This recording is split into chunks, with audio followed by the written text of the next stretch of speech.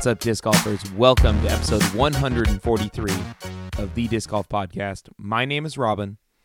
Alongside me, my longtime friend, avid disc golfer, Joe. 143 is not aesthetically pleasing. Really? You do key on numbers, but what is wrong with 143? I don't enjoy it. I don't enjoy it. I don't know. I almost feel like every number, even like the next 10, are still nice. But 143, something about it. I feel like you're out of place because you can't relate them to football anymore. Well, as soon as we hit 100, we were there. R.I.P. football references. Yeah, I mean 43 itself is that Palamalu? Was he 43? I mean, he was fantastic, but 143, I don't know. So that's what's going to happen? You're just going to ignore the one now and just go back through all of them? I mean, I can, but even with that said, I still don't love the number. When Joe can't think of a cold open, he defaults to talking about the number. Well, it's been a long time since I've actually messed around with the cold open. I've been pretty boring lately, so I decided I'd spark things back up. I don't think you've been boring. If you've been listening to the show, I lost a bet and was going to quit drinking for a month. Was going to or did? Was going to. or did. I made it 23 or 24 days. No, you made it longer than that. Whatever. I quit quitting. I mean, you still drank with the podcast. Yeah. So I mean, it's not like, and you were going to do that no matter what. So there was some built-in hedging on this. Oh no, totally. But I quit quitting. I still felt, nobody likes a quitter. I feel like I did that whole time. Obviously, I'm not an alcoholic because I made it 20-ish days with just a small amount of drinking here and there, once a week for a job-ish kind of. Listen, we have to deliver content to the people. Exactly. So I had to do it. It's for a job. It's an obligation. But aside from that, I didn't, and it was fine. But then the other night, I had a business thing happen where I felt like it would have been wrong of me not to enjoy a glass of wine with. Is this like a massage parlor type business thing, or no? This is This is very high up people in. Oh, well, I mean, sometimes high up people go to massage parlors. It's a thing. Get them craft. Anyways, I had some glass of wine because I felt like that was the right thing to do. And then I was like, you know what? I really want a beer. So I went and had a beer. And then I got a 6-pack on the way home. And I was like, you know what? That's okay. And then I didn't hear from Joe for 5 days because he went on a heroin binge. No, not at all. Nothing's really changed in how I've lived my life. The heroin binge was, par for the course. It's normal. Some people, that's how they express themselves. Well, yeah, but you heard from me because you were the one who sold you the heroin. I know. Well, my veins don't work anymore. My nose is busted, so I needed someone to blow the powdered heroin up my asshole. And I appreciate you for that. I was gonna say, Daddy knows how to find those foot veins, but oh no, you took it to a whole new. We went all in, and that's what I appreciate about you. Do buttholes? Is that a thing? Does that actually work? I would assume so. I figure if you asking for a friend, if you can Burt churg, I assume you can take other things through those mucous membranes. I mean, that's the nose. Is the butt? The butt is also a mucous membrane. I believe so. Is that a thing? I'm pretty positive. I have no idea. I'm asking. I'm 90% positive. I'm no doctor. Got it. I'm no doctor. Well, I mean, clearly you're expressing quite a bit of knowledge about butts. So I just was, and stuff, trying to confirm details here.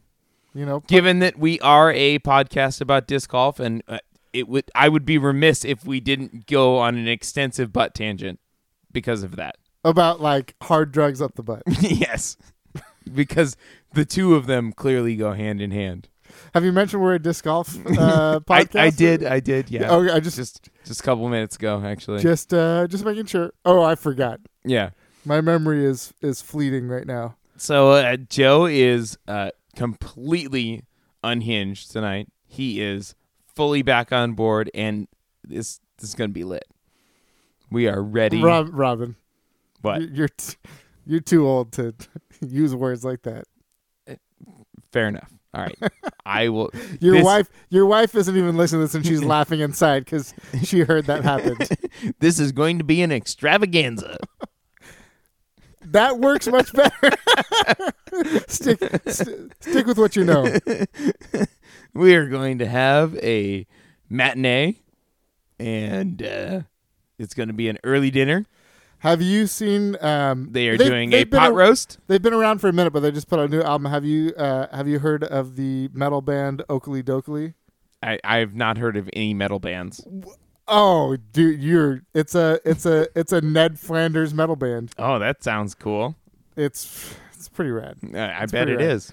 Their newest single, I'm not like super stoked on. I'm pretty sure Ned Flanders is not a real big metal guy, but you know what? Ned Flanders is more than meets the eye. Remember, like he took his shirt off and dude was fucking like jacked. Yeah. Have you seen the Dark Simpsons YouTube channel? No. Oh, so there's a Dark Simpsons YouTube channel, and what the guy does, or lady possibly, I don't know, but stitches together different scenes from different Simpsons episodes to make kind of like a dark, like they're short, they're like a couple minutes, but he just like takes all these different scenes, puts them together, and makes a storyline that is like messed up. Like it's pretty good. That sounds like crazy doable. Like, oh, it's awesome. Yeah, no, totally. That makes all the sense in the world because there's so much fucked up weird shit that happens in Simpsons. Yeah. Like there was one I saw it just the other day, and it was basically the storyline was that Flanders discovered that his oldest son was gay and ended up assassinating him. It was solid. Which one's the oldest, Rod or Todd? Beats me, man. Okay. Did you know those are their names? No. Yeah. You know, I have not kept up with Simpsons. So I was about to say the same thing. So sadly, I would say like once I hit college, I pretty much stopped. Same. So like, and then Family Guy happened, 17 years ago, and they're still going strong. You know what? College wasn't 17 years ago. Graduating high school was. Yeah. 16 and a half. Yeah. In June will be 17 years. Well, yeah, but I just was putting years in. You know, you're not a doctor, so you only went to college for 4 years. No, I went 5. I went 5. Some of us had continuing education and were there a little bit longer, so college ended later. It's no yeah. big deal. Well, speaking of like, maybe because I wasn't a doctor, maybe I got out of college. Certificates are on the wall. Maybe I got out of. I don't see anything on the wall. Maybe I got out of college. It's like early. a magic eye. You have to squint. I never jumped real hard into Family Guy. Really? Yeah. Family Guy's great. Yeah. It has moments. It has moments. Like it has moments like every 30 seconds. It's all right. It's all right. It's like up there with Star Wars. I mean, probably not, but like, it's all right. In terms of echelons, I'd probably place Family Guy below Star Wars. They're kind of the same in terms of importance in my life. No, but, like they're cool. Like they forged some ground and they did some stuff, and like people are super into them, like the Beatles. Mm-hmm. So if you're keeping track at home, things that Joe does not find important: Star Wars, Family Guy, condiments, and the Beatles. I'll do with that what you will. Yeah, just take that in, and just you can just understand that when you hear him say things, and you're like, what? And you just understand that that's the basis for most of it. No condiments, no Star Wars, no Family Guy, and no Beatles. Time out. I never said no to Family Guy or Star Wars. Just not as much as maybe everyone else. All right, so maybe a little Star Wars. Like the last 2 Star Wars movies. Mm-hmm. Good. I'm excited for the next one. What is the next one? I don't know what it's called, but it's like the one, with like Kylo Ren and shit. Fucking Luke Skywalker turned into vapor. I don't know. Let's see what happens. I like it. This is good. Yeah, no. I realized actually this is. I think we've said disc golf twice. Anyways, talking with my wife. This is not the pre-show, by the way. Maybe it should be. No. I was talking to my wife actually this very night and realizing that she's the one who is really into Star Wars, but I know more than she does, and like will correct her on Star Wars things. That sounds totally normal. Sounds like a Star Wars fan. Yes, it does. All right, You're a closet Star Wars fan. That's what it is. I know. I love. You just need to come out of the closet. I love magic. So like the Jedi shit, I'm super down to. Lasers and stuff, I don't care. But like the space magic stuff, down. Yeah, down. Like I love space magic. I'm sweet. super into Lord of the Rings. I guess as I say it, how much I like magic, I don't really care about Harry Potter either. I'm just like shitting on everyone who listens to this podcast right now. All right, so we're gonna add Harry Potter to the list. Yeah, but Lord of the Rings, fucking rad. So if you're filling out your bingo card at home, we've got Harry Potter, Star Wars, condiments, Family Guy, Beatles, and the Beatles. What else, Joe? All right. Pants. Well, I mean, I brought up pants. You don't like pants. You no, wear them sometimes. I like pants, but not for disc golf or exercise. I wear pants every day at work. I'm wearing pants right now. I know, but you wish you could wear shorts every day at work. Oh, hell yeah. You wear pants because you have to, not because you like pants. I would wear shorts all day, every day if I could, without a doubt. Yeah. I mean, I don't have a huge argument with that. I like a good pair of pants, slacks. I do too. These pants right now I'm wearing are great. I very much enjoy these pants. No, I like dress pants. I like dress clothes. Like I like to get fancy. But you're wearing a very fancy shirt right now. Yeah, I like to get fancy. It's got flowers on it. Which is funny because I think about all images of me in the disc golf podcast world are very different than my day-to-day dress, like drastically different. But I enjoy getting fancy. Well, I mean, you sport those nips and dress clothes too. Oh, I do, but usually I have like an undershirt and then like a dress shirt, and the nips like can hide a little bit. Yeah, maybe some of those pasties. Have you ever tried those? No, I don't fuck with that. No, too much hair, probably, right? Well, yeah, but also like I blast them nips. I'm not like. Do you think that we're ever going to get to disc golf in this episode, or is this just going to be? No, don't do it. I didn't. Okay, thank you. I mean, I did, but not on mic because this isn't the pre-show. Yeah. Well, I'm going to take this opportunity, this lull in the action, to preview our show. Talk about the Spider. Have you seen that Spider-Man movie? The Spider-Verse one. I heard that's awesome. I have not.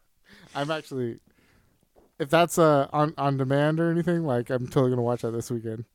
We could do it tonight, right after the show. We could just like get down on it, see what happens. I probably gotta like edit the show and go home. Probably. Well, we have a great show. The Memorial Championship happened over the weekend. We need to discuss the coverage and the disc golf that happened. And that's going to be pretty much the whole show. We've got so much, there's so much that happened, both on the coverage end, which we talked about to some degree in last week's episode, but more things came to fruition. So we'll cover that. And then the winners of the tournament and how the inaugural Disc Golf Pro Tour post-produced coverage and live coverage worked out. So we'll hit that, and then we have our world-famous deer review where we take a disc, we take a beer, we review them both and let you know whether you should bring it on the course. Tonight we have the Latitude 64 Recoil, a 12-speed, 4-glide, 0-turn, 3-fade distance driver, and we're pairing that with Evil 3 Triple IPA by Heretic Brewing Company, which is an 11.5% Triple IPA. Let's just say we might go off the rails tonight.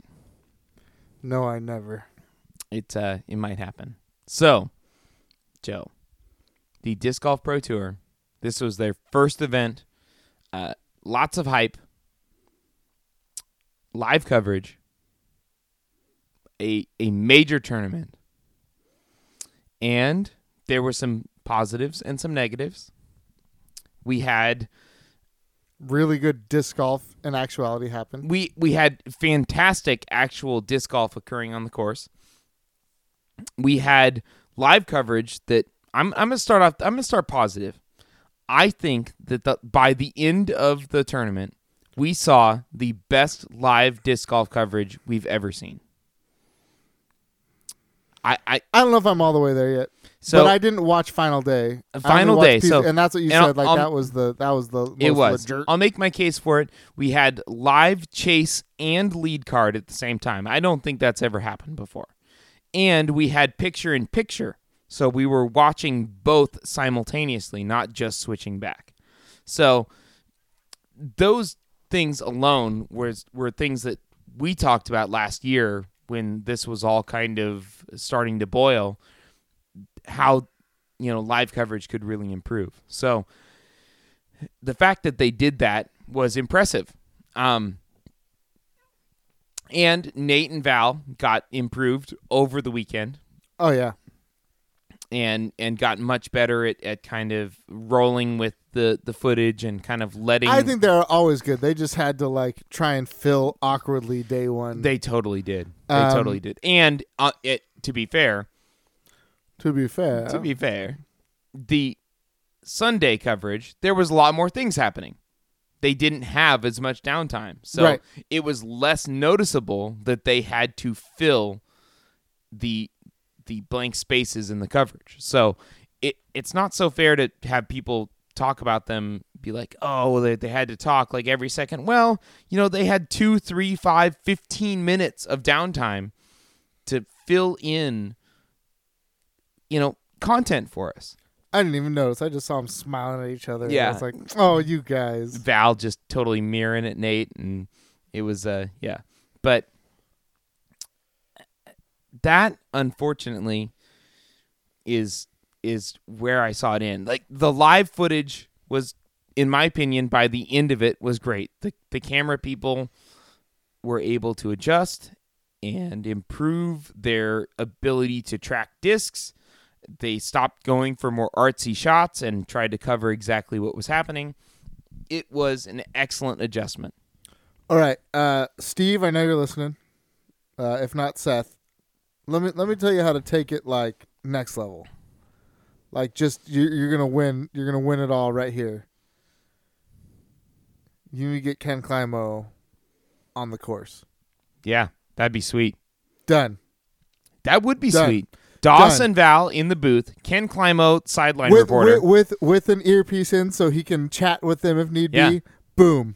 Boom. Through the roof. Number one.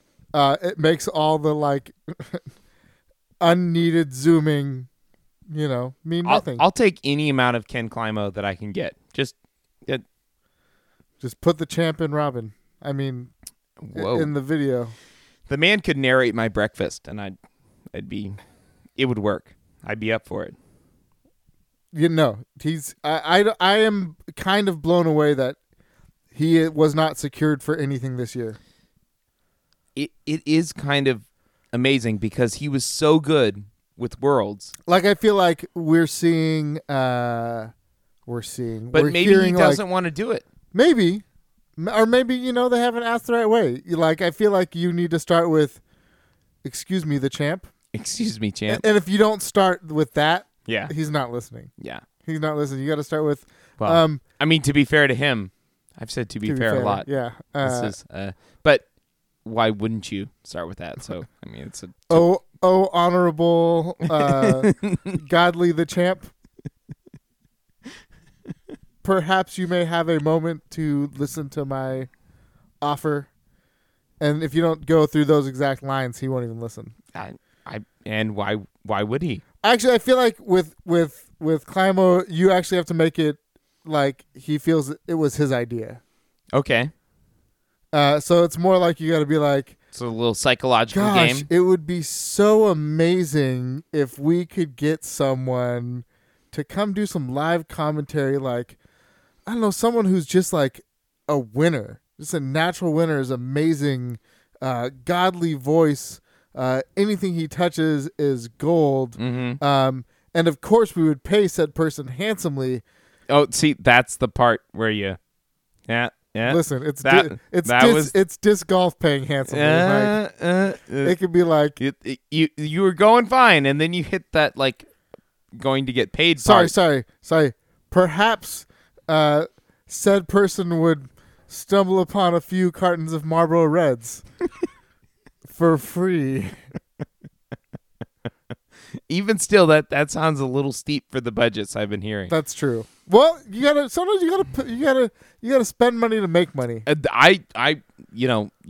on the same page with that. I'm just saying that the current budget probably doesn't include that.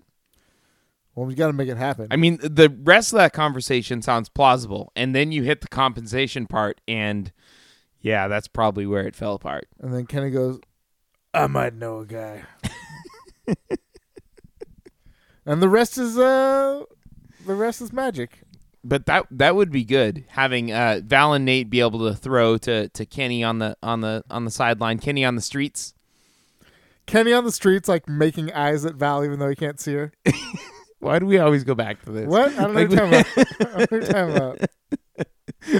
Why do we think of Climo as because he's like a rugged man. He's like the one guy who can just do it, and you're like, oh, Kenny. He's the champ, right? You know? How are you gonna say no to the champ, right? Thanks a lot, Cupcake. As I was saying, Ken. Hey Ken, Nate Doss here. You're talking to my wife, right? And that was very inappropriate for a live broadcast. Nate, don't even. Hey, it's a champ here. You know I meant nothing of it. I love you and your beautiful, beautiful bride. All right, my bad. Oh man. All right, back to serious coverage here. So, anyways, I watched. And I'm repeating exactly what I said on the pre-show. I watched 9 minutes of post-produced FPO. This was I already gave my my positives and what I think they did well, and now comes the part that hurts a little bit. The post-produced coverage was an absolute disaster in my mind. It was the same cut-up live footage, so the bad camera work that we complained about. Should I zoom here? I'm going to zoom here. Should I zoom? I'm just going to zoom. I'll zoom out. I'm going to zoom back in. What needs to be in focus? The basket? The disc? the lake? How about... Look, there's a bird over there. Look, a bird. Oh, fountain. Yeah. Why don't we focus on this bush over here? Oh, wait. Oh, man, the disc landed over there. Crap. But, so... And these are things that in the live footage we're kind of like, all right, well, it's live footage. They're not, yet figured out, even though I guess that shouldn't be like that. But the post-produced coverage was literally just a cut-up version of the live footage. So they just cut up, shortened it. And so I watched the FPO, and I was already pretty worried because the footage was not great. The commentary was fine, but they uploaded it in stereo. Right. So like if you were listening with one headphone in, you only heard one of the commentators. So that was kind of like a rook move on that part, and same kind of bad shots. They even had the wrong. And if I'm at work, like 99% of the time, if I'm listening to something, it's with one headphone in. Yeah. For me, I rock AirPods, and they automatically will convert stereo sound to mono if you only have one in. But I understand that that's not normal, and that I understand that you're a poor person. And I mean, non-Apple. I'm just trying to shed light into Steve Dodge's, kind of perception here. He's probably an AirPod guy and doesn't get that and expects his viewers to buy $150 earbuds. So he was like, KJ USA uses them. What's wrong with you guys? Yeah, exactly. So, and on top of that, they had graphics that were wrong in there. They had, they flip-flopped a couple of the ladies. Spelling errors. They had spelling errors. There was all kinds of, there was graphical errors, even in their kind of one of their features, which was showing, how the shots landed for each one. They weren't really following the actual line that the throws were. They were just kind of generic locations on those throws. Well, I mean, it's understandable because this is the first time ever there's been post-produced disc golf footage. Ouch. So, Yeah. it's not like there have been, multiple people or, high-level people in the world of disc golf that have, done an amazing job and kind of set a precedent for post-produced coverage. They're changing the game. They are blazing the trail. You got to expect there's going to be hiccups. In years when there's more than just them putting out post-produced products, it'll be fine and we'll get it. We're not there yet. Yeah. I got news for you, Joe. You're not my real dad? It got worse. I was ready to be like, okay, this is their first day coverage, and of course there's going to be some kinks in there. And it's I expect that to some degree.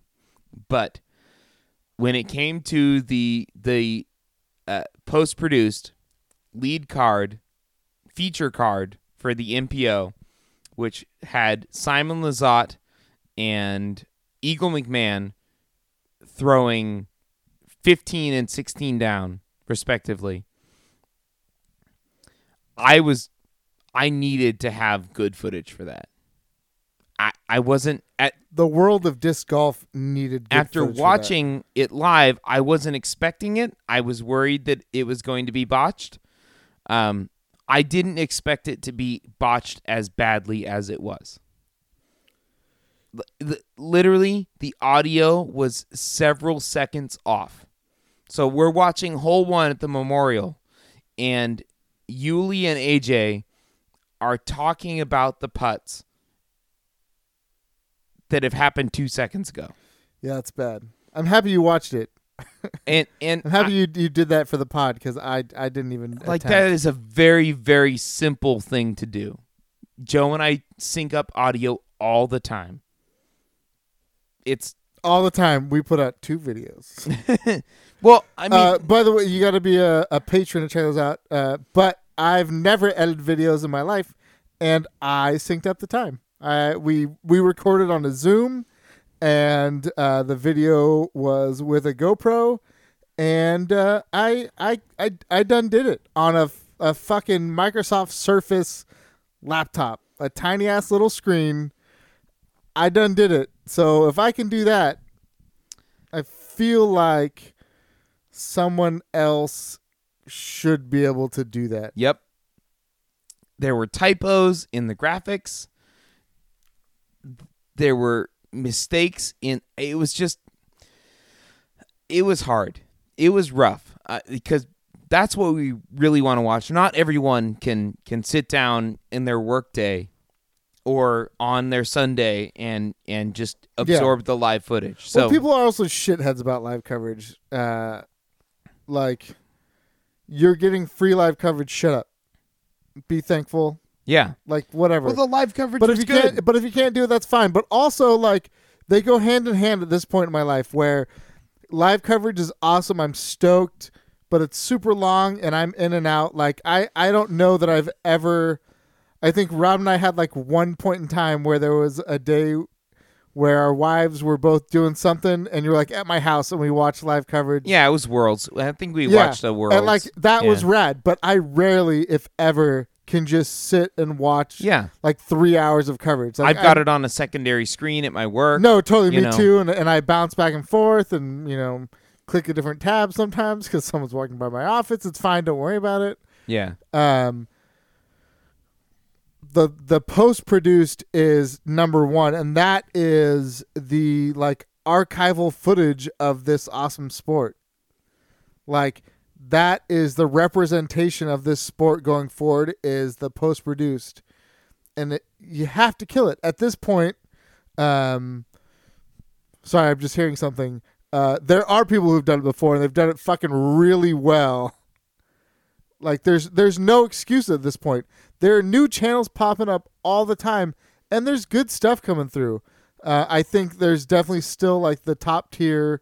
Obviously, like the Jomez graphics are just through the roof, number one, and then CCDG, like in my mind, and maybe there was someone first. I don't think McFly So High came first. Maybe it was the same time. I don't know. And I know there was like, there were definitely other channels that were there before CCDG, but for me, like that was like my gateway disc golf videos. Yeah, of course. They're fucking OG. They've been doing it well for so long, and Jomez came through and is crushing it. Like you can't mess it up, especially when you are the number one crew for some of the biggest tournaments of the year. Yeah, that's fucking embarrassing. This is the part that, like, Joe and I have talked about this in the past, where, and you just brought it up moments ago too, where we don't want to be complainers about free live coverage, and we don't want to be complainers about free content. But the fact that this major tournament, we were, we had this coverage that we normally get from high-quality producers like Jomez and CCDG. It wasn't there. And, Eagle and Simon, we talked about this in the past. Eagle and Simon, they had these two terrific rounds at the same time on the same card, and the footage has missed putts. They're zooming in different directions. The audio is off. It's unfortunate because it's the type of video that if it was on Jomez or CCDG would have, 100,000 plus views. Oh, yeah. It would be, this is two of the highest rated rounds at the same time on the same card. And the coverage was done by people that didn't yet know how to film disc golf. Unfortunately. And that to me is unassailable. It's just that you can't defend it. It's unfortunate. And I think the biggest thing going forward is that if the plan is to hire camera people in each town that you go to, we're going to see this in every single tournament. Thursday is going to be shitty. Friday is going to be a little better. Saturday is going to be okay. And Sunday might be good, depending on how good the camera people are. And if that's their formula, they got to figure out something else. They have to train these people.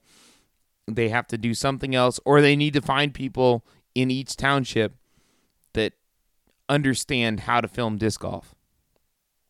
I don't know. I don't know how else to put it. It was just. It's like if I opened a seafood restaurant, in Maine.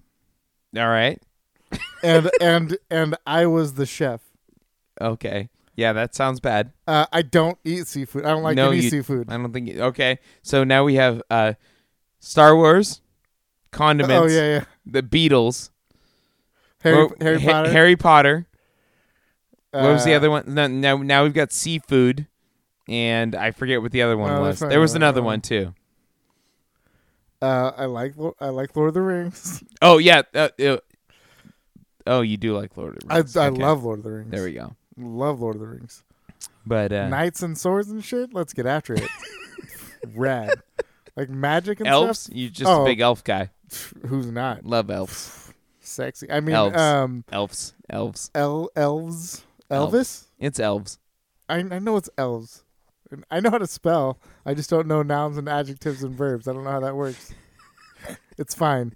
Now, do we have to categorize condiments and salad dressing as two different things? Because I think you tell me. To me, salad dressing and condiments are two different things. So, technically, then two, yeah. Salad dressing should count as another strike on your list of things that mainstream things that people love that you hate. Do what you gotta do. Yeah, do what you gotta do. That's fine. I'm fine with that. You know what? Because just because it's popular doesn't mean it's right. You know what's really popular? Fucking Corona. Like people, there's a place in Sonoma. Someone's probably listening like, oh. You know what? Figure it out. There's a place in Sonoma that has like a 32 tap system. Sonoma's our hometown. Awesome beer. California, North Bay. 32 unique, amazing beers on draft. And I see people roll in and get fucking Coronas.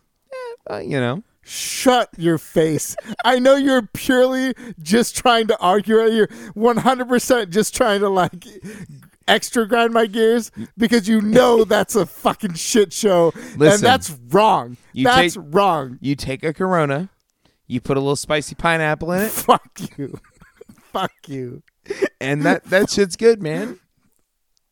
I'm going to take all of the beer out of the Shedio. I'm going to take it all home. I'm going to stock you with Coronas and spicy pineapple, and you can tell me how you feel about that. You know, I'll be fine. It'll be okay. Just listen, Joe.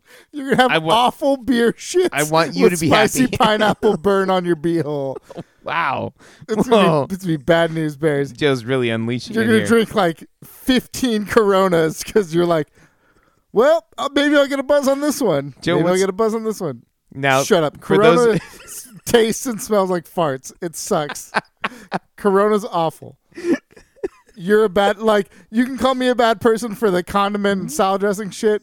If you're a Corona man, you're a worse person than I. Joe, that is not nice. Granted, if that's all I got to drink, I'll smash Coronas. Exactly. But it's a shitty beer. Corona is no worse than Bud Light. No worse. There's no, and the clear glass bottle just makes it like farty. Farty. Like if you're in Mexico and you know it's coming like fresh, Corona's not bad. But around here, like it's been sitting in those clear bottles for like 3 months. And in Mexico, most of the Corona that they drink is actually in like 32 or 40 ounce bottles that are brown glass. Exactly. That's all I'm saying. Like that clear they call glass, them caguames. That clear glass kind of like 40s gets all skunky and gets all farty, and I'm not into that. But also, weren't we talking about disc golf? Or are you okay? I feel like you might need to. Do we need to take a break and take a little breather? You gonna be all right? I think just everyone had like an aneurysm there. No aneurysm. The spicy pineapple just really triggered at that point. But once again, that sounds like a derogatory term.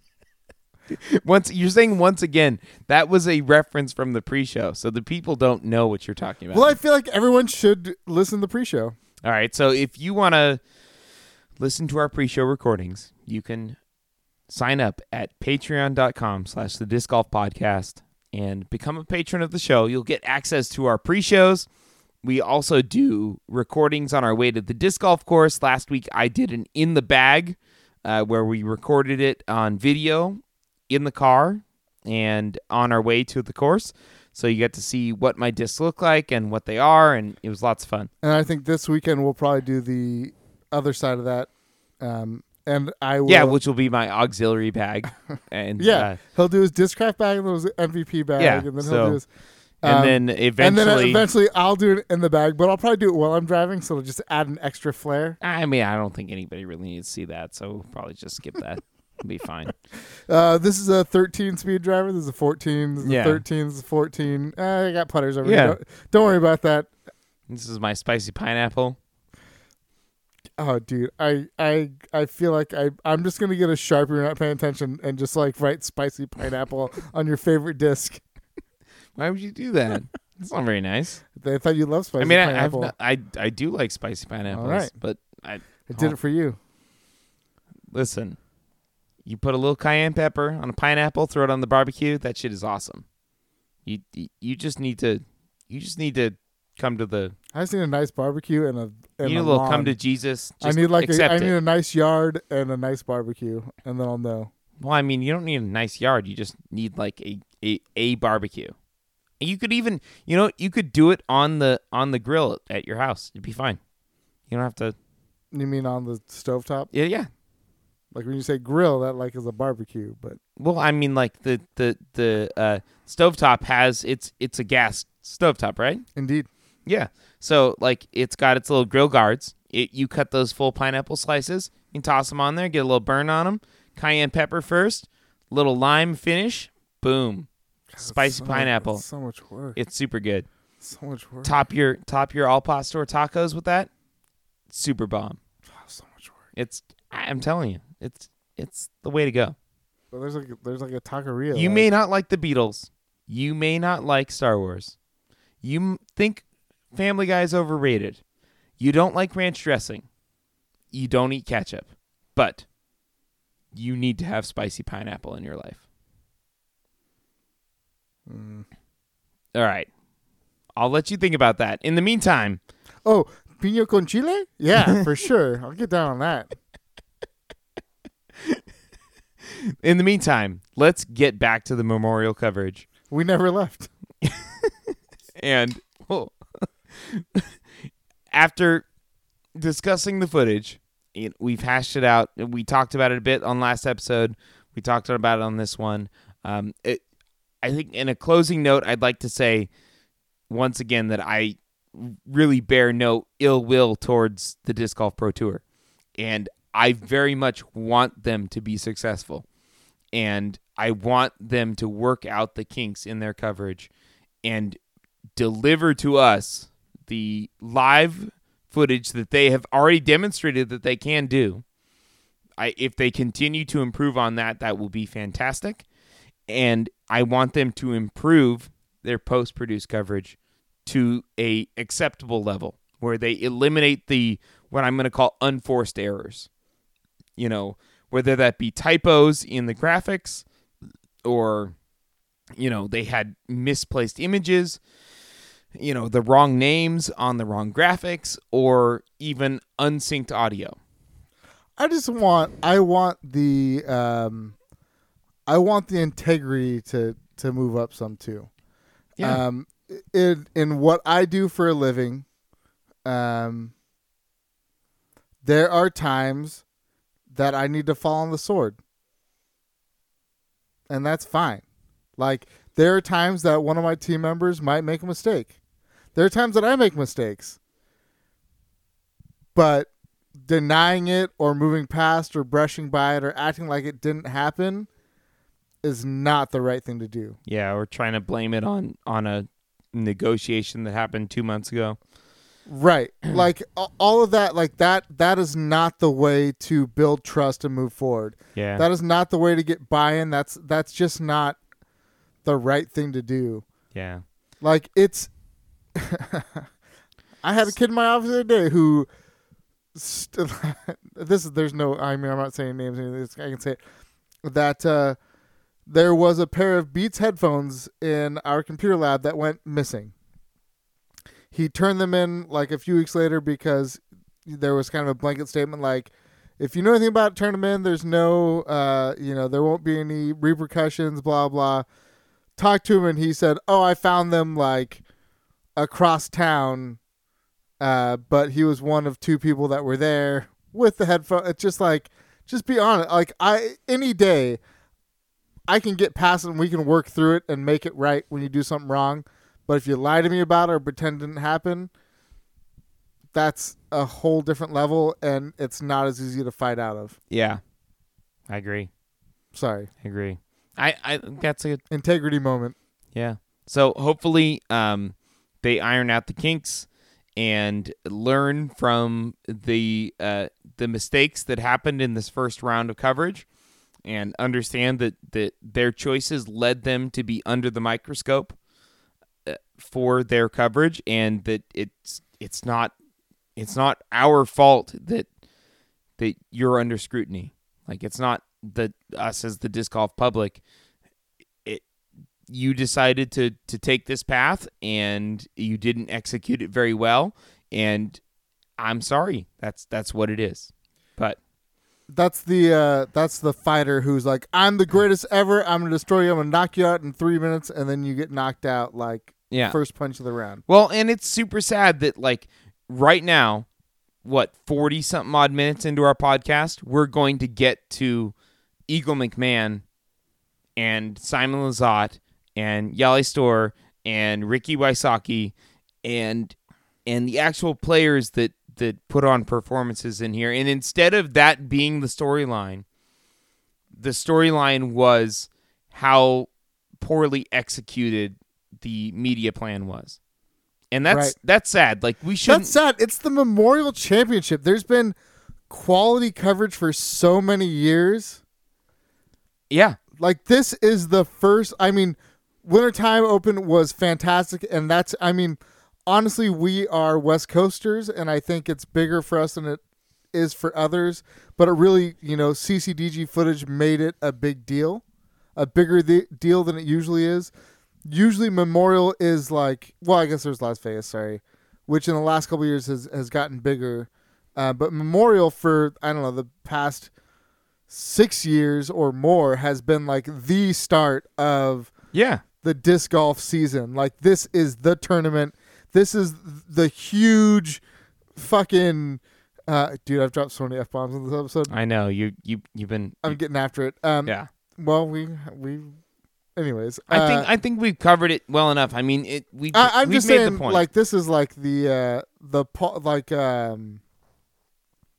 Will Schusterick scoring error playoff madness. Like, that's what got a lot of us rolling into this. It's a prestigious tournament, and it's unfortunate that it had to let's go talk down about like this. Good call. So keep us moving. I feel like I just don't want to beat a dead horse too much. Totally. At this point, we sincerely hope that the coverage improves, and I think that they're very much capable of doing that. And I think that's where I'd like to end it on that one. But on the MPO end, we had Simon Lizotte and Eagle McMahon. This was basically the Eagle and Simon show all week.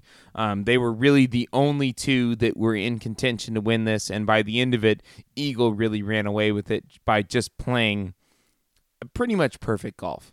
Simon had the early lead, and then in round 3, Eagle kind of continued, and Simon, he didn't have a bad round, but Eagle threw 13 down, and Simon threw 8 down or something like that, and then that couldn't be made up at that point. So, in round 1, Eagle and Simon threw 16 down, and Eagle threw 15 down, and so they were neck and neck. I mean, look at those scorecards. Just insane. All kinds of blue left and right. Insane. Granted, this course is prone for these types of performances. It's wide open. There's not a lot of holes that are out of reach. There's mean water, though. There is mean water, but there's not very many holes that are out of reach for these big time throwers. And even the par 4s, give a bomber a chance to get the birdie. So, Eagle and Simon were obvious favorites from the beginning, and then in round 2, they got after it again. Eagle McMahon throwing 13 down, Simon throwing 14 down. So Simon was still holding off and playing terrific golf. Still no bogeys. So through 2 rounds, Simon Lizotte had no bogeys, and Eagle had his first bogey just a few holes in. Whoa. Eagle had his only bogey. That's true. Oh, that's right. Eagle had his only bogey in the second round. Insane. I know. Isn't that amazing? Insane. So, and then round 3 was where Eagle separated himself. Again, super clean round. No bogeys. With a 13 down. Simon Lizotte only 8 down. And only 8 down. Right. I was just about to say only 8 down. But by the way, I mean, the way he played the first 2 rounds to throw an 8 down was that was a mistake. That was a bad round. It was. And to be honest, his 4th round was a continuation of that. He made mistakes. He missed putts. Drives that he should make. He did not capitalize on opportunities, and it allowed Eagle to just kind of essentially cruise through these rounds. And granted, this course is geared towards his skill set, but it's same for Simon. But Eagle made the par putts that he needed to. He just continued to attack the course the entire time and shooting 8 down on the final round, with Simon Lizotte only shooting 7 down. Early on, there was a chance for Simon to capitalize, and he wasn't able to do it with an early bogey, kind of another unforced error on that one. Yep. And then numerous birdie chances that he missed. Simon really did, in the front 9 of the last round, have a chance to close his lead close the lead on Eagle and make it a real challenge, but he didn't hit those clutch putts. He missed approaches. He threw OB on what should be a textbook drive for him on a hole that is catered to his skill set. So we should bring up too, I know you ran through like the top earlier and mentioned Rick, but Paul did tie Rick. Yeah. So he was right there in the 4th. Yes. But I purely wanted to say that, and then everything going forward is Eagle, Simon, and Yale. Yeah. Yale had himself he did a run. He his putting was money, his drives were clean. He had a great tournament, obviously, to finish lone third with Eagle and Simon, and only within a few strokes of Simon. But Eagle, I think, if you follow him at all on YouTube and you see what he's doing, I feel like Eagle just looks healthier.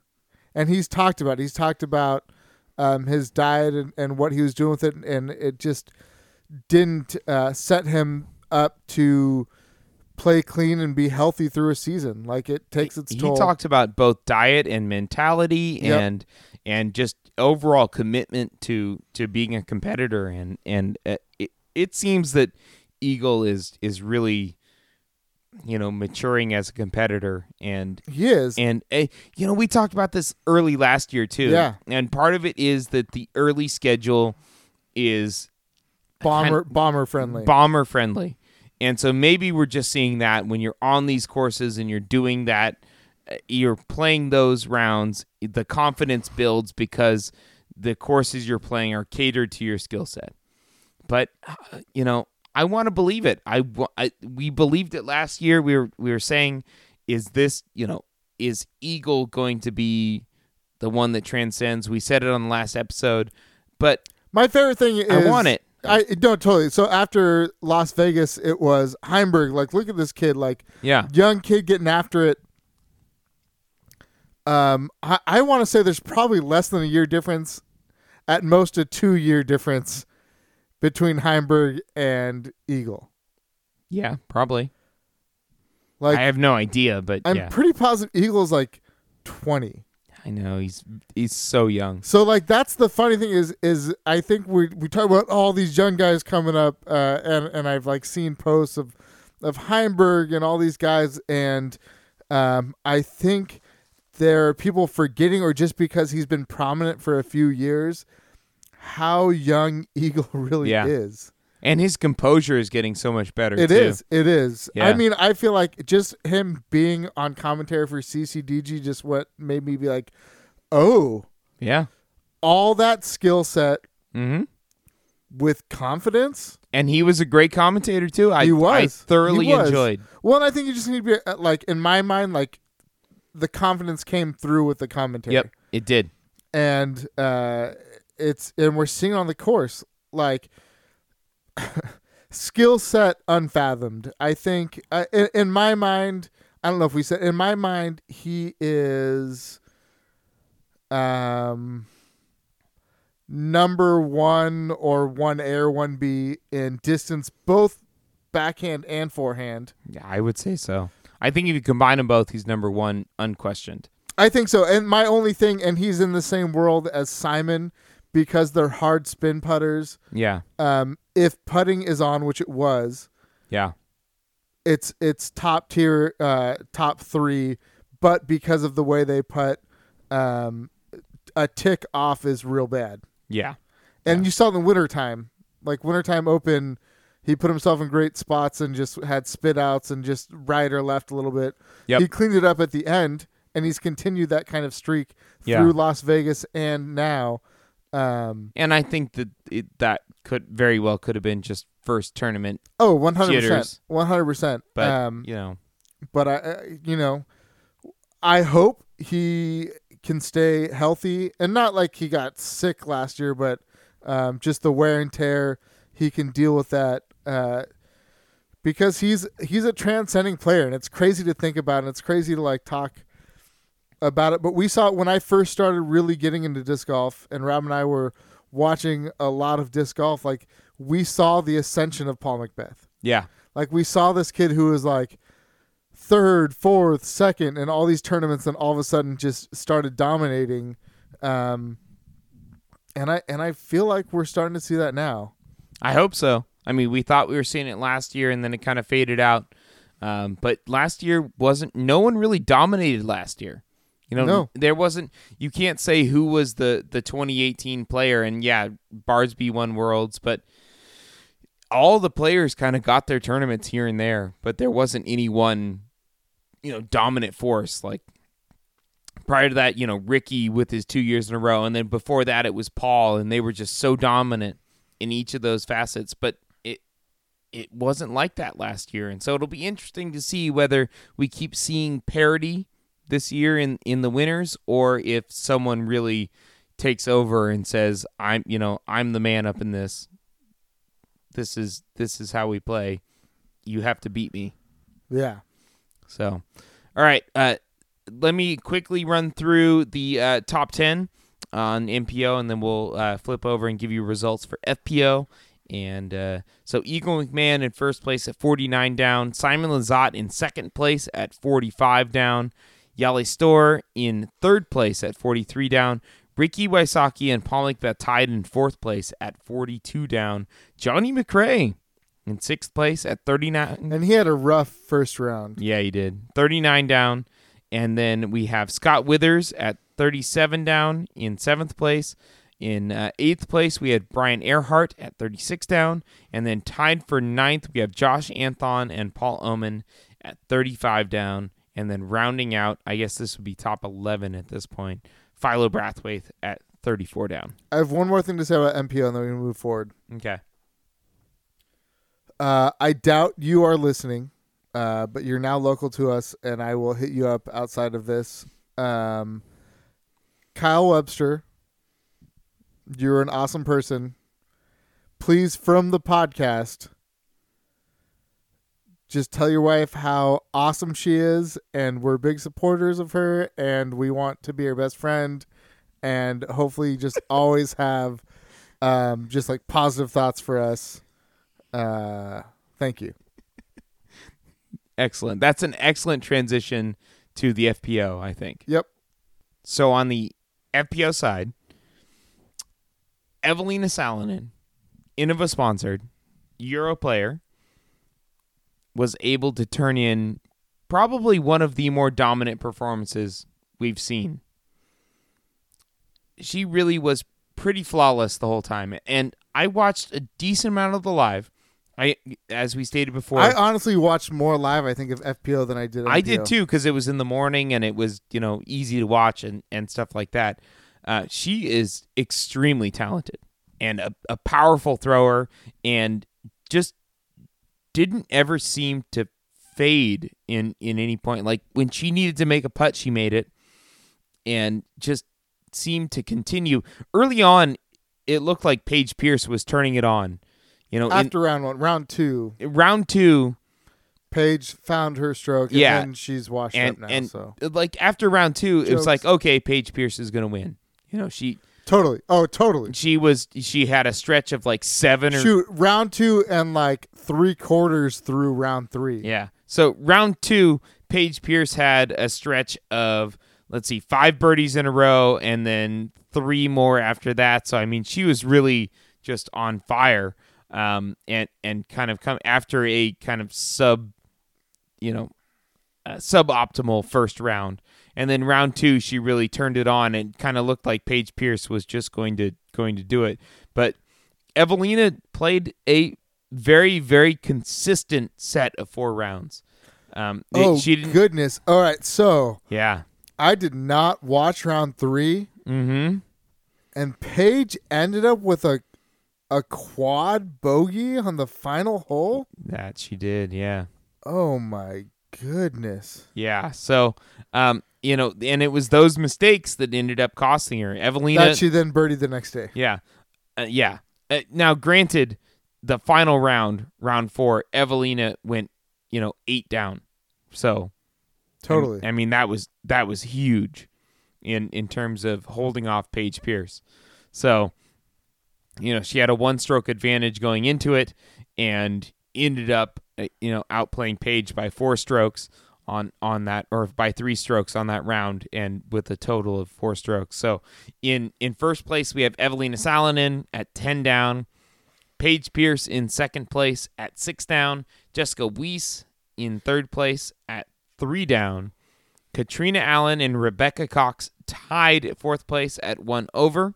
And then we have Sarah Hokum at 2 over in 6th place. Paige Bierkes in... You're looking at their... you're right. You're right. Totally. I'm sorry. Yeah. At least I hope I am. No, you're totally right. I'm wrong. Go ahead. Paige Bierkes in 7th place at 6 over. And then Jennifer Allen in 8th place at 8 over. And I think that's where we'll end that one. But yeah, well, and Rebecca Cox had a rough first round and fought her way to kind of move up and kind of went back down. Yeah. But I think the big takeaway is that Evelina Salonen, I mean, the talent is there. We know that she's got all the skill sets, and we might be watching her, rise up in this FPO field as well. Is there anything poor taste about trying to call her Lady Simon? I don't think so, no. I'm just thinking about a European player that has shown skill, and I'm just thinking about when Simon first went, you know what, I'm going to come and stay in the States and tour. Mm-hmm. Because I think that's Evelina Salonen has not done full stints, and I could totally be wrong, and I'm sorry if I'm wrong. No, she has not. But I feel like the reason, like we've seen her here and there, and my thought is if she's staying and she's playing more tours in the States, we're going to hear more and more and see more and more out of her. Absolutely. The same way we did with Simon some years back when he decided to just be in the States for the tour season rather than just hitting. She was nails. It was kind of like Heimberg at the Las Vegas Challenge, in that you're watching it and you're like, okay, well, Paige is going to find a way to win this. Paige is going to do that, and yet every time there was an opportunity to take a stroke or lose a stroke, Evelina made her putt or made a drive. She just kind of was consistent the entire time, just like Heimberg did when you're like, oh man, I don't think you had that internal doubt that they could hold it off, and yet they still executed their shots when it really mattered to come away with the win. And I think that's pretty much what happened. It was impressive. So, and it's funny, like you said, the FPO live was on at 10 in the morning. I have it in my office. I just have it up on one of the secondary screens. Yep, I got 2 screens. We're just same thing for me, for sure. It's off to the side, and then by the time my day gets going later on, when that MPO coverage was on, I was fully distracted and not able to catch all of it.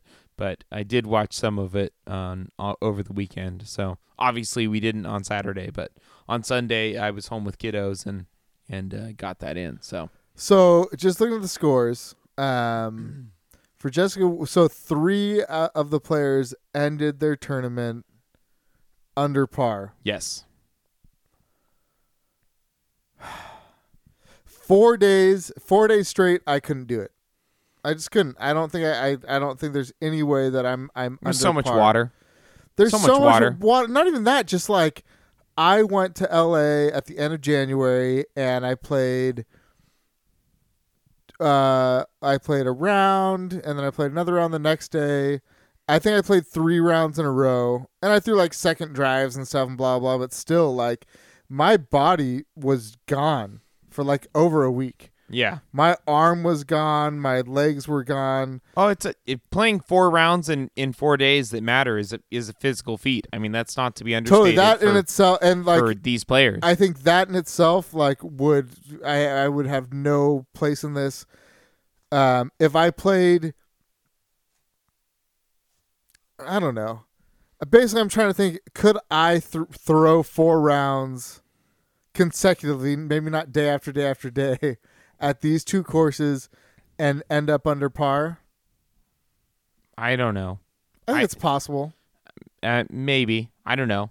I don't. But to do it day after day after day after day, I know. Nope. Yeah. Nope.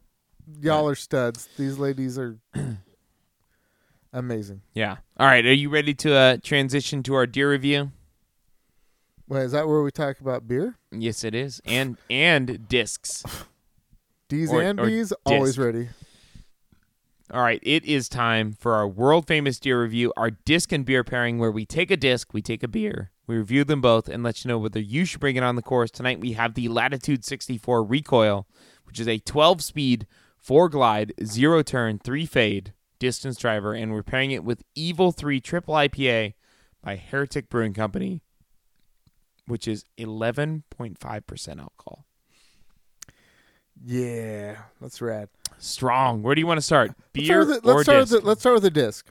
Are you sure? Because I feel like there's part of the beer review that you'd like to cover specifically. Nope, I don't want to cover it. I'd actually not even like to think about it. The disc.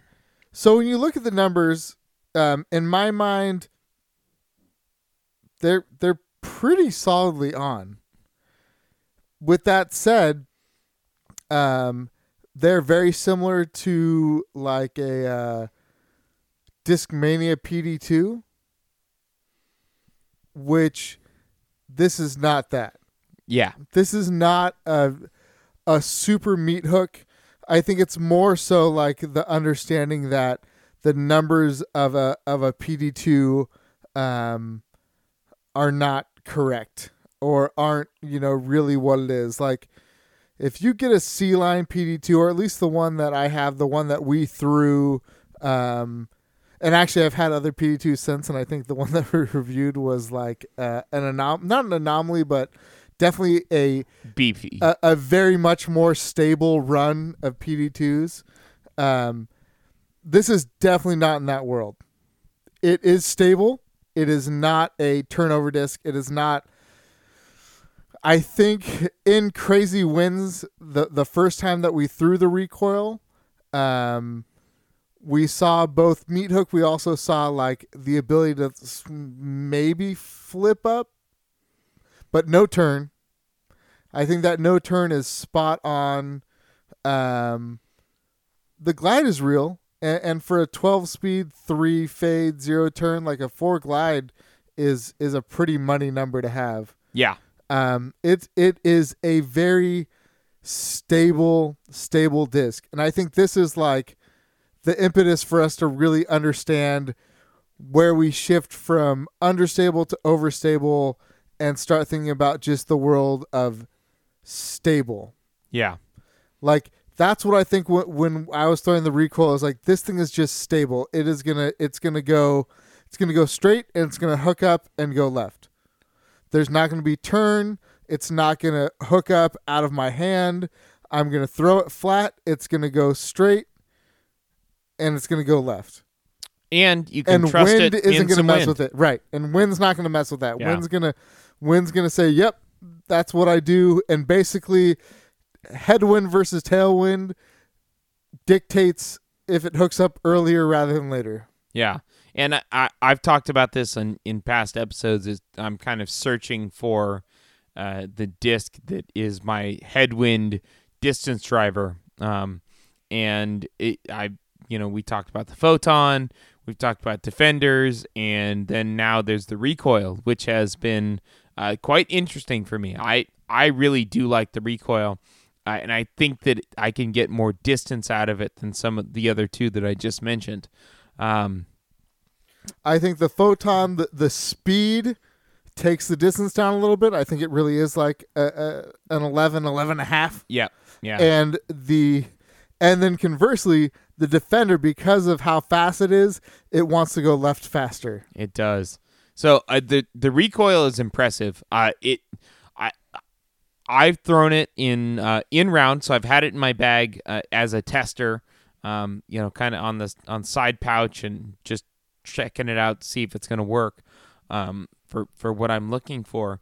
But I've thrown it in regular rounds. I've thrown it in pretty windy situations, and on one occasion, the first time I ever threw it, actually, it was so windy, and we were testing the nitro, the MVP nitro, and the nitro was so overstable we couldn't really do anything with it, and it was so short.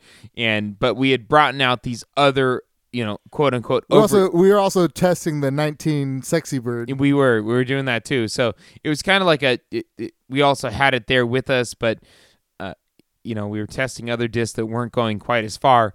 And I had thrown the recoil, and it went probably about 150 feet further than I was planning on it going. Yep. To the point where I buzzed a pedestrian, skipped over a parking lot wall, and was kind of like, oh, had I known that was going to happen, I would have, walked back 200 feet. This was not, what I expected. And it was a windy day, but it was kind of awesome to see it, and kind of clicked in my mind what this disc can do in those situations, which is we were dealing with at that point, that was a tailwind. Yeah. And it still rode flat long enough, and it faded pretty hard. I think it caught maybe a crosswind or a swirl or something, but still that it could fly so cleanly through some wild wind. Yeah. It's pretty amazing. It was and I was like, oh, okay, so this has some merit. And I've since thrown it in headwinds, and the headwinds are virtually zero effect on it. It's still a dependable driver in headwinds. So yeah, the recoil has been very intriguing, to say the least. Yeah, and I don't know that I was really ready for what the recoil was when we were first throwing it. Everything that I kind of read or heard was beat in Defender, or right in between a Trespass and Defender. And I guess that's probably right, but in my mind, Trespasses are pretty darn understable for me at this point, so I was expecting some turn. Mm-hmm. But I also had I have a beat in Defender, and every once in a while I get a little bit of turn, but I guess ultimately the speed piece comes through the most. I think it really is a true 12 speed. Yeah, definitely. And a Defender is a 13. So I feel like it probably has similar stability. I don't know in my mind that it hooks up as hard as a Defender does. It definitely does not. And maybe that's why there's the beat in Defender. So I think if there was any number that I would change, it might be the fade. Okay. I might even say 2.5. Yeah. Okay. I'll buy that. It wasn't if you were going to say 2, I was going to argue with you. Right, and that's why I went 5. And no, it's not a 2, because a 2 is kind of in my mind, bordering on straight. Right. A 2 is if you rip it hard, it's going to pretty much end straight. I think the difference between a 1 and a 2 is much smaller than the difference between a 2 and a 3. Yeah. And I think it's close to that 3. It definitely hooked up every time. Without a doubt, there's no worry whatsoever at all for either of us, for Robin or I, that it wasn't going to hook up and go left. For sure, that's just what it does. I've yet to worry about it in any situation. And you won't, and I won't. Yeah. It's going to hook up. It's going to go left. I mean, I guess if you beat the shit out of one, maybe it'll be different. I could actually see a recoil being a beat up long distance straight flyer. Yeah. Yeah. Well, see, I mean, like a flip up, go straight. I could see. I'm not saying it. That's what it is by any means. I'm just saying I could see this disc turning into that. We've seen it with other ones. This is optoplastic, and we've seen with other of the trilogy lines that you can beat that plastic in and get the flight to change. So it's definitely like a 12-speed rim, or maybe even like, I guess it's got a pretty decent rim to it. It's not huge though. It's not. I talked about maybe in the pre-show about getting a Rampage back for my bag. It's nothing close to that. It's a comfortable rim. It's nice. I mean, I think it's super dependable. I'm kind of excited to see how it beats in. The funny thing is we got two of the first runs, and one is 168 and the other is max weight. And the 168 is the more stable of the two. It does seem that way, doesn't it? Yeah. So there must be something with the parting line or something with the dome. I don't know. We haven't really inspected them. I actually, to be honest, left the 175 at home because I held on to that one because I like max weight, although maybe we need to flop them just for how we throw and what we do. But it's a rad disc. I do want to put out there that someone in our Slack group, and just if you're in the same boat, said that they didn't see any difference between the Recoil and a Lucid X Trespass. Even a fresh Lucid X Trespass, I can still get some flip up and a little bit of turn. Still super stable, more stable than a fresh Moonshine, but not insanely. Like Recoil is definitely more stable than a Lucid X Trespass. So, like for Austin and our boys with big arms, like I could see a Recoil being an awesome disc for you to throw. Mm-hmm. I could see it being a flip, little bit of turn disc, but it's not going to be a turnover disc. It's going to hook up. And I actually watched a few videos of people throwing it side by side with the Raider, and it's very similar. So I'm not as stoked on the Raider as I thought, but we'll see once we get some. Just super dependable, good feeling. Optoplastic is amazing. We've always talked about this. A nice, stable to overstable distance driver. I mean, that's what it is. Yeah, and I mean, if you're throwing 350 and you want a beefcake in your bag to slowly wear in, like this would be a great disc for that, because it'll be super beef for that 350 arm. Yeah, in a great way, in a dependable, like straight and then hook up way. Mm-hmm. All right, beer time. So this is Evil 3 by Heretic Brewing Company. It's 11.5% Triple IPA. So all kinds of beef here. So all kinds of trouble. And one review has stuck out in particular on Beer Advocate. So Joe and I like to research our beers, take a look at them. And so this one in particular caught Joe's eye earlier tonight. Yeah, he used the word viscous. Weird. Weird. Well, it actually, he referred to the flavor as spicy pineapple, peach, and apricot nose. And I think I've already said it like 10 times. Like spicy pineapple. That's just silly. Just silly. I mean, spicy pineapples are great. What's the problem? I mean, do you not enjoy the beer and feel that it? Oh, the beer's amazing. It's been a while since I'm going to come clean right now.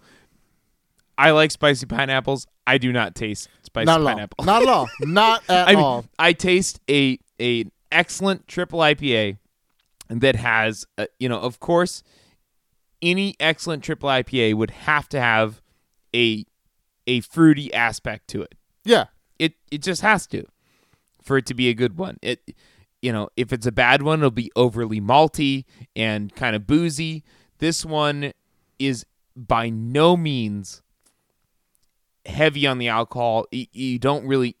I mean, it tastes like an 8. I mean, you get a little. Oh yeah, but it tastes like 8%. But for an 11.5. Yeah, it doesn't taste like 11.5. It tastes like 8, and you definitely get the kind of full-bodied fruit flavor to it. But if you're gonna put spicy pineapple in your review, well, I feel like the spicy come on. pineapple, like that we talk about, that we understand, and I still would never call it spicy pineapple.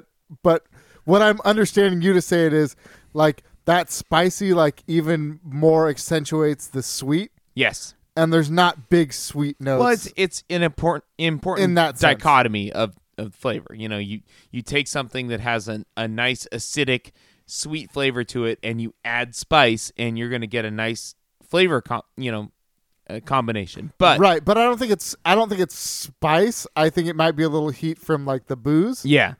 So I think that's probably what the reviewer's getting at, is that it has the fruity flavor, but it also has the punch of the boozy, triple IPA. So it's a great beer.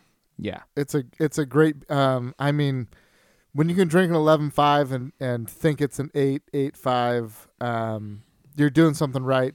Tastes good. It has some nice great hoppiness in the front, and then like a good little bitter kick at the end, but not overpowering.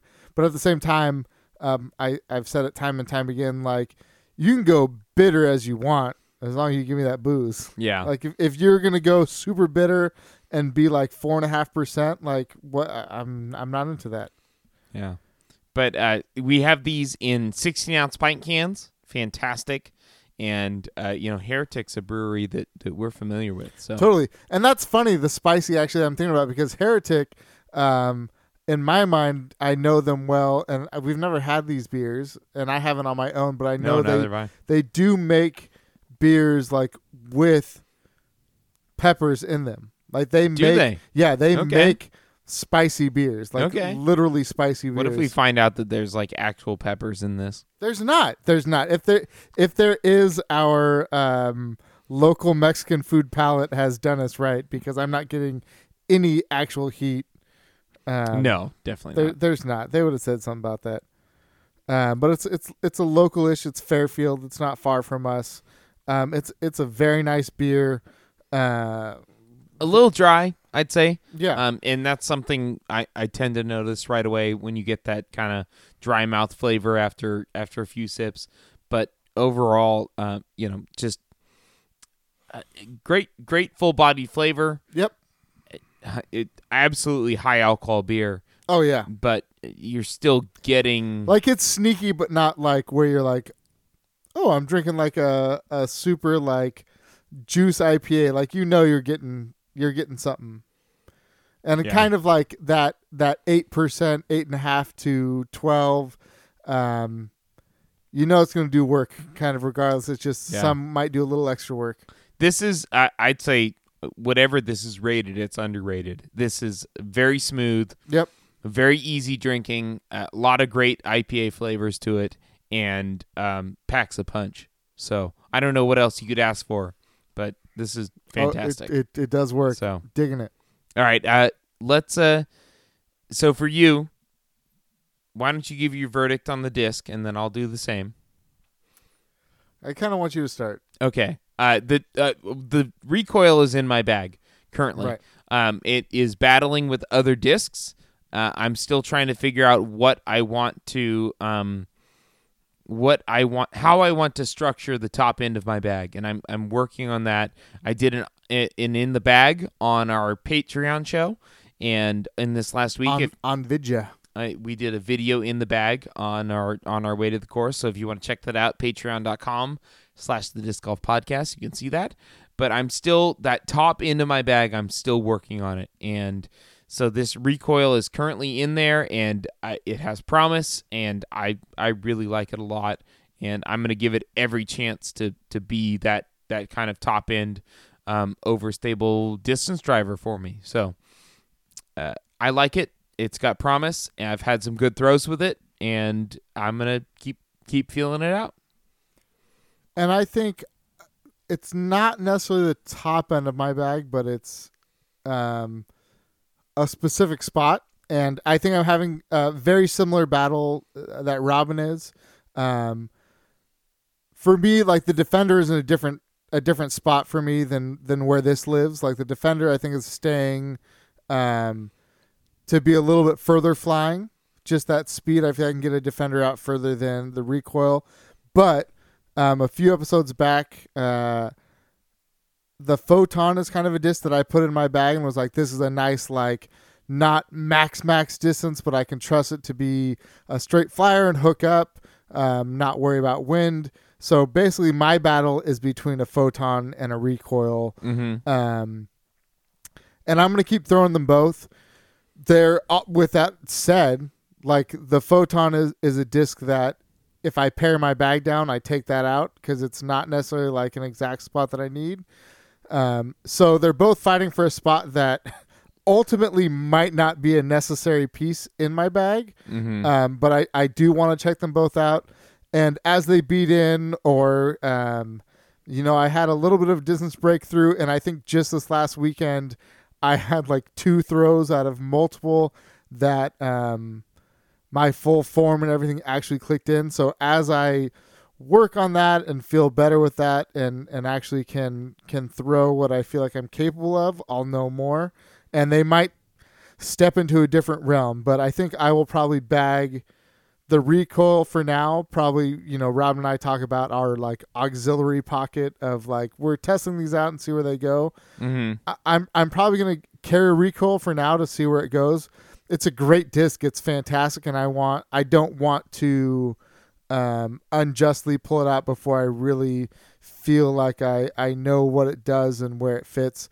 So I'm going to carry it. I just don't know if it's going to be a long-term piece for me. All right. And then beer for me, this is delicious. It is powerful. Fuck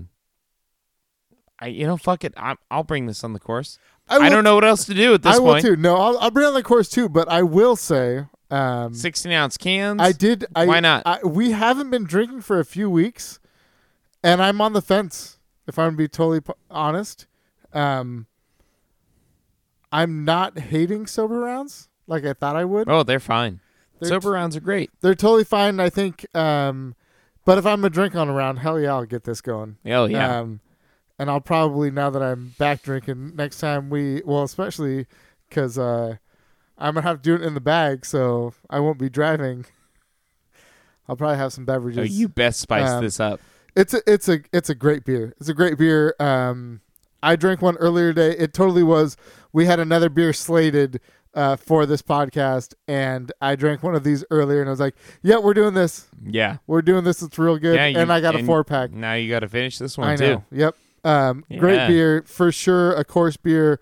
If you're like Robin and I, if you're immortal, probably not a good beer. I realized in our Slack group, funny enough, in our whiskey channel, someone brought up like, I love all these whiskeys, but like, what's a beer that can just be like a daily drinker? And Joey Sudo was like, all day IPA, and I was like, that's not a real beer. like my daily drinker, probably like if I had to just choose one, like right now that I was just getting my daily drinker would be like Racer 5.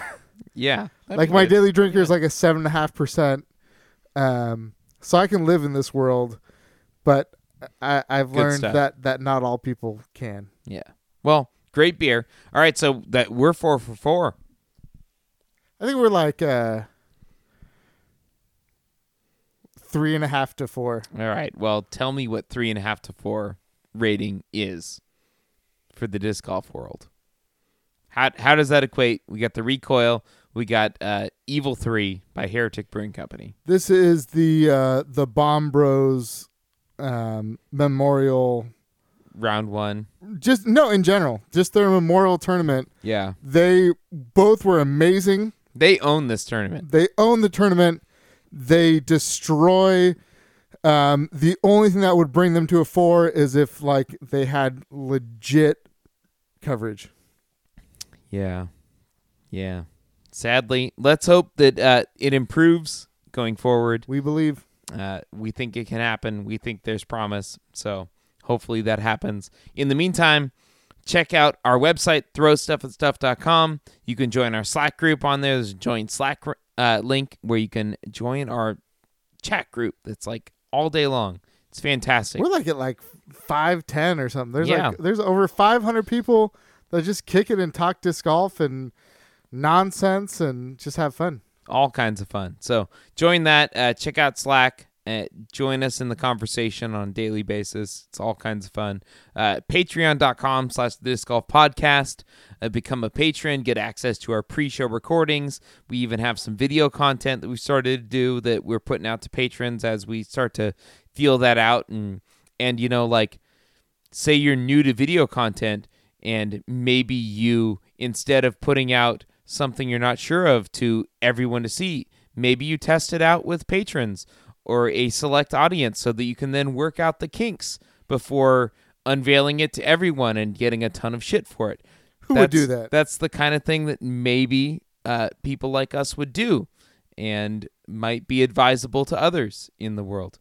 But that being said, I hope you guys get out there this weekend and throw stuff at stuff. This is a song for the aceless. But those with aces, listen closely. You don't always have to huck it hard. In fact, sometimes that's not right to do.